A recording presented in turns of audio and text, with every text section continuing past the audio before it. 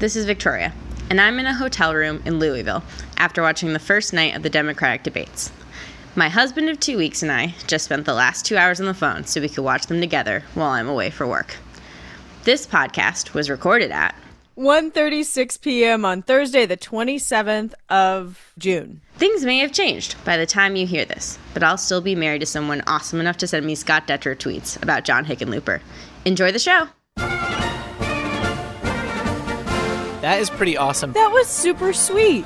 And also it makes me think that this is our second podcast of the day. Go back and listen to the old one about the debates. Hey there, it's the NPR Politics Podcast. I'm Tamara Keith. I cover the White House. And I'm Domenico Montanaro, political editor. And we've got a special guest today, NPR's Hansi Lo Wang. Hey, Hansi. Hey, Tam. And if you are here, that means that we are talking about the census. That's right. Here we go.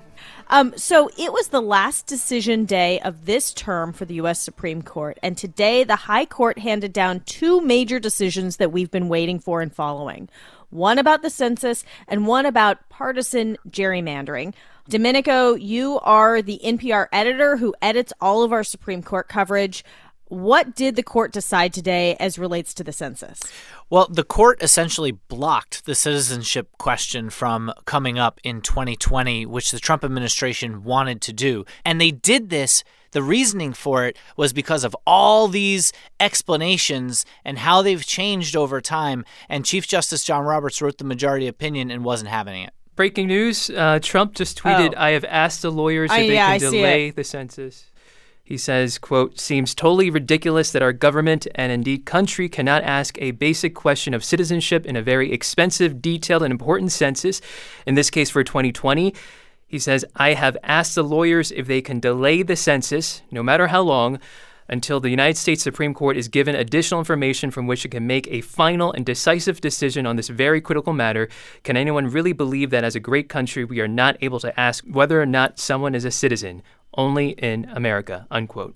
Wow. Exclamation point, unquote. I mean, delay the census, like, what does that even mean? I mean, you know how many people have to be hired up, the length of time that it takes to go and conduct the census, to go door to door. This isn't like delaying a poll or a survey a week or two. There's a whole host of things that go into this that it's really fascinating and stunning that the president, without any more information, is going to say that potentially you're going to put off the census, something required to be done every 10 years by the Constitution. Well, and Hansi, in fact, there was sort of a rush to get this decision. I mean, the timing was that they needed to do it anyway, but there's a real deadline here, a July 1st deadline, right? The Census Bureau has said July 1st is when the printing of 1.5 billion paper forms, letters, mailings has to start by, because that is what it's currently budgeted for.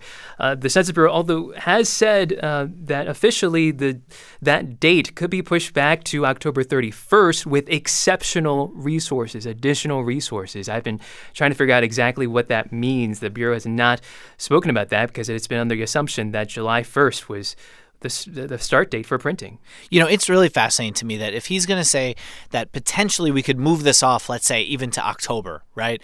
All for one question that really is about Hispanics in this country and how many are in this country, whether legally or illegally, that it's so important to him foundationally, politically, to say we need to know who's a citizen in this country. Think about what he's running on for re-election and what he ran on in 2015. It was all about immigration. This is a huge base play once again.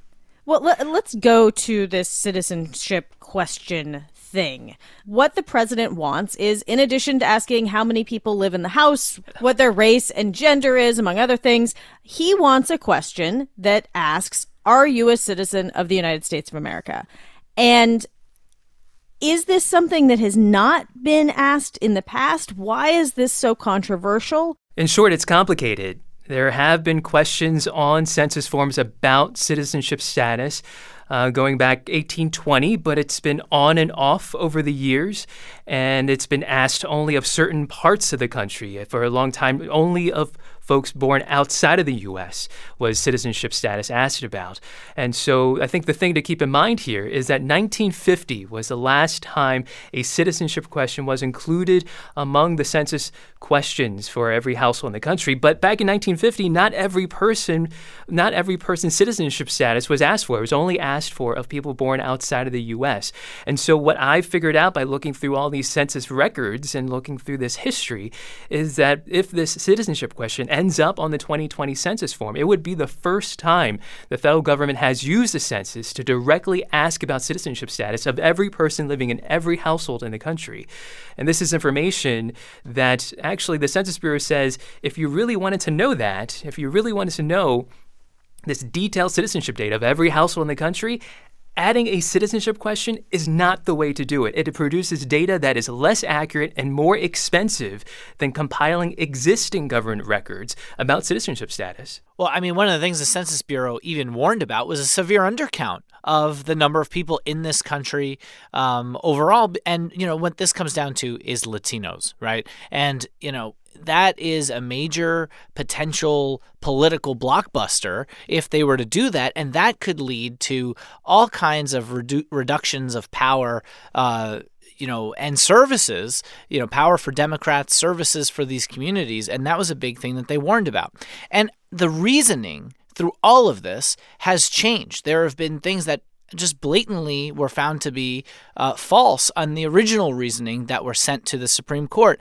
And Chief Justice John Roberts today joined the liberals on the court with his decision to make it 5-4, and he wrote the majority opinion. And one of the things he said was essentially that when you create administrative law, when you create these things, there has to be a, quote, reasoned explanation requirement. He said it's meant to ensure that agencies offer genuine justifications for important decisions. He said they have to be reasons that can be scrutinized not only by courts, but the interested public. And he said accepting contrived reasons would defeat the purpose of this enterprise. And he delivered a searing line after that and said, our review is deferential, but we are not required to exhibit a naivete from which ordinary citizens are free. What the Supreme Court did today essentially leaves a block on the citizenship question from being added to the 2020 census. 3 federal judges around the country have blocked this question from being added. The Supreme Court did not move those blocks, but it said that it believes that the Commerce Department should be given an opportunity to give a better reason for adding the citizenship question. And if it does that, that might reopen the citizenship question. We don't know. We'll see. I reached out to the Justice Department, which is representing the Trump administration in all these different lawsuits. And a spokesperson said in a written statement that we are disappointed by the Supreme Court's decision today. The Department of Justice will continue to defend the administration's lawful exercises of executive power. And so I'm watching to see where this legal battle goes. It's already been very complicated. I wouldn't be surprised to see additional twists and surprises in the coming hours and days. The reality is that these kinds of cases take time. And unless the census is delayed, it's unlikely they have enough time again to change all this, to come back to the court, to have a new rationale when the paper trail has been there from the beginning of this. And that's what they've been arguing about basically already to this point. And what, you have to wonder is whether or not this was some kind of a negotiation to get John Roberts' vote to be able to say, okay, we'll push this back to the lower courts. We'll give the agency a chance to come up with a new rationale. Just timing-wise, unless the census literally is delayed, which the president is threatening, it's really hard for this to come back in a way that you see the Trump administration winning. Okay, Hansi, you keep watching this. We will all be watching your reporting. We are going to take a quick break, and when we get back, a major decision about political gerrymandering. Support for this podcast and the following message come from the Annie E. Casey Foundation, developing solutions to support strong families and communities to help ensure a brighter future for America's children. More information is available at aecf.org. There's more to watch and read these days than any one person can get to. That's why we make Pop Culture Happy Hour from NPR. Twice a week, we sort through the nonsense, share reactions, and give you the lowdown on what's worth your precious time. Listen and subscribe to NPR's Pop Culture Happy Hour. And we're back, and now we've got Miles Parks with us. Hey, Miles. Hi there. You cover elections for the NPR politics team, and the Supreme Court weighed in on something that relates to a lot of elections and also relates back to the U.S. Census. You know the ins and outs of voting better than anyone. What did the court decide today in what were two cases dealing with partisan gerrymandering? So the court basically decided that they're not going to rule in this space. They're going to let the politicians duke it out on how districts should be drawn. The two cases we were looking at here today, there was one out of North Carolina and one out of Maryland. In North Carolina, the Republican legislature had drawn districts that basically gave Republicans a 10-3 advantage in House seats, despite that state being right around 50-50 when it comes to Democrats and Republicans. In Maryland, it was the opposite. Democrats control the government there, and they drew maps after the 2010 election that basically ousted a longtime incumbent Republican by moving about 300,000 Democratic voters into his district when maps were drawn. What's interesting about both these cases is there's no question on intent. In both the cases, lawmakers in Maryland and in North Carolina made it very clear that the reasons they were drawing the maps this way were to give their party an advantage.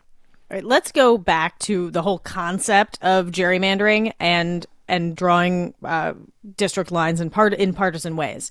So every 10 years, as we just discussed with Hansi, there is a census, and the American people are counted. And then it goes back to the states once those numbers are in, and state legislatures, or in some places commissions. But there are decisions made about how to draw congressional and legislative maps, how to draw district lines based on changes in the population.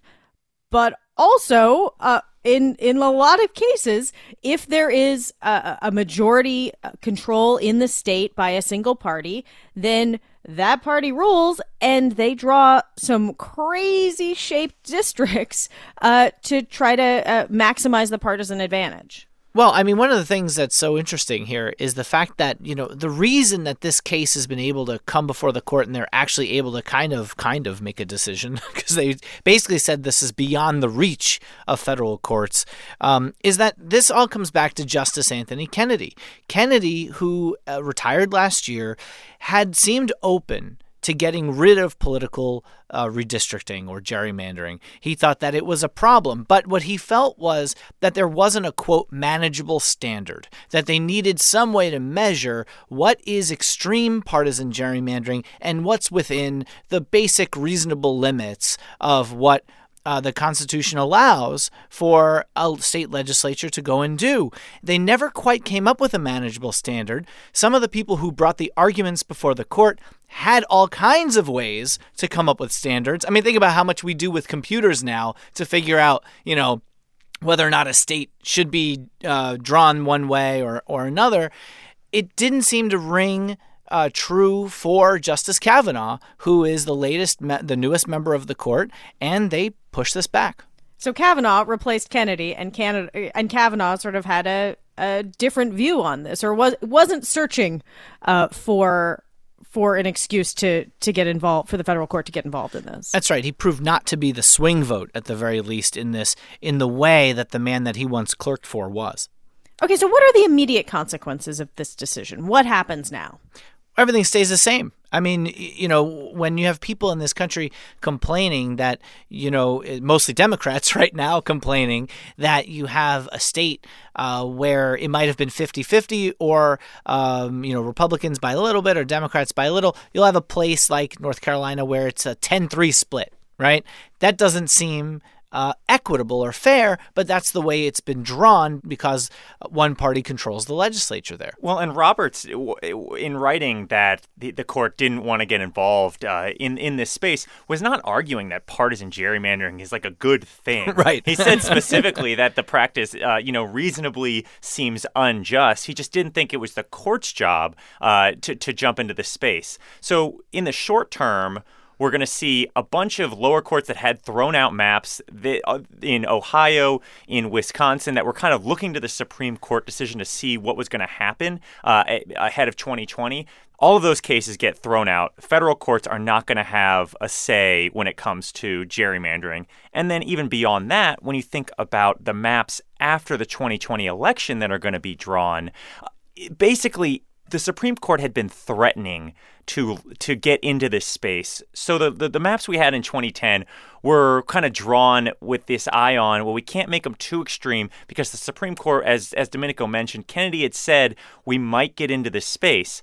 Now that warning is gone. They said they don't want to have any part in this, so you can see how extreme those maps could theoretically be after 2020. So I want to make 2 points, one legal and one political. And first of all, when you look at the legal, Chief Justice John Roberts, who we mentioned, wrote this opinion. We were talking about the, quote, manageable standard and trying to find one. Roberts said that federal judges have no license to reallocate political power between the two major political parties. And he said, quote, no plausible grant of authority in the Constitution and no legal standards to limit and direct their decisions. So there's no standard, is essentially what he's saying there, okay? The political point I want to make is that even though Democrats will say, oh, this is so bad for democracy, quote unquote, in their view, you can guarantee that because Democrats have now taken over in states where they had felt like they were victims of this previously, that they're going to turn the screws as much as they possibly can. Well, and I just want to – I talked to Justin Levitt about this. He's an election law professor at Loyola Law School,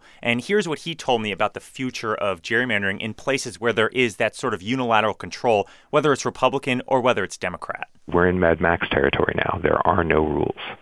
And I do think you'll see more legislators in more states taking up the mantle of extreme partisan aggression against people who disagree with them. The other thing to remember is that just because the legal battle at the federal level is over, there is going to be a huge push for lawsuits at the state level because there are still states where partisan gerrymandering does violate the state constitution. So there's a legal route that way. And in his opinion, Roberts also talked about the legislative solution.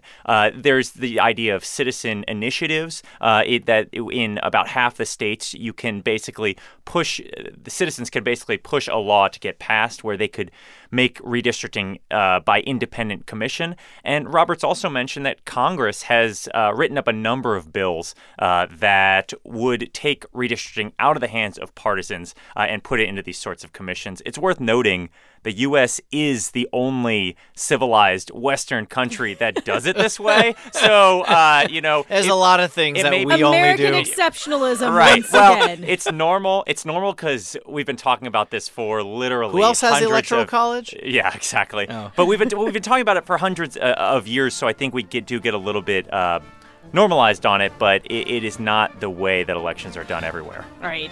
That is a wrap for this pod. We will be back later tonight, or maybe very early tomorrow morning, with a recap of the second night of the first Democratic presidential debates. If you check out your feed, you'll see a pod from earlier that breaks down last night's debate and prepares you for what is coming tonight. I'm Tamara Keith. I cover the White House. I'm Domenico Montanaro, political editor. And I'm Miles Parks. I cover voting. And thank you for listening to the NPR Politics Podcast.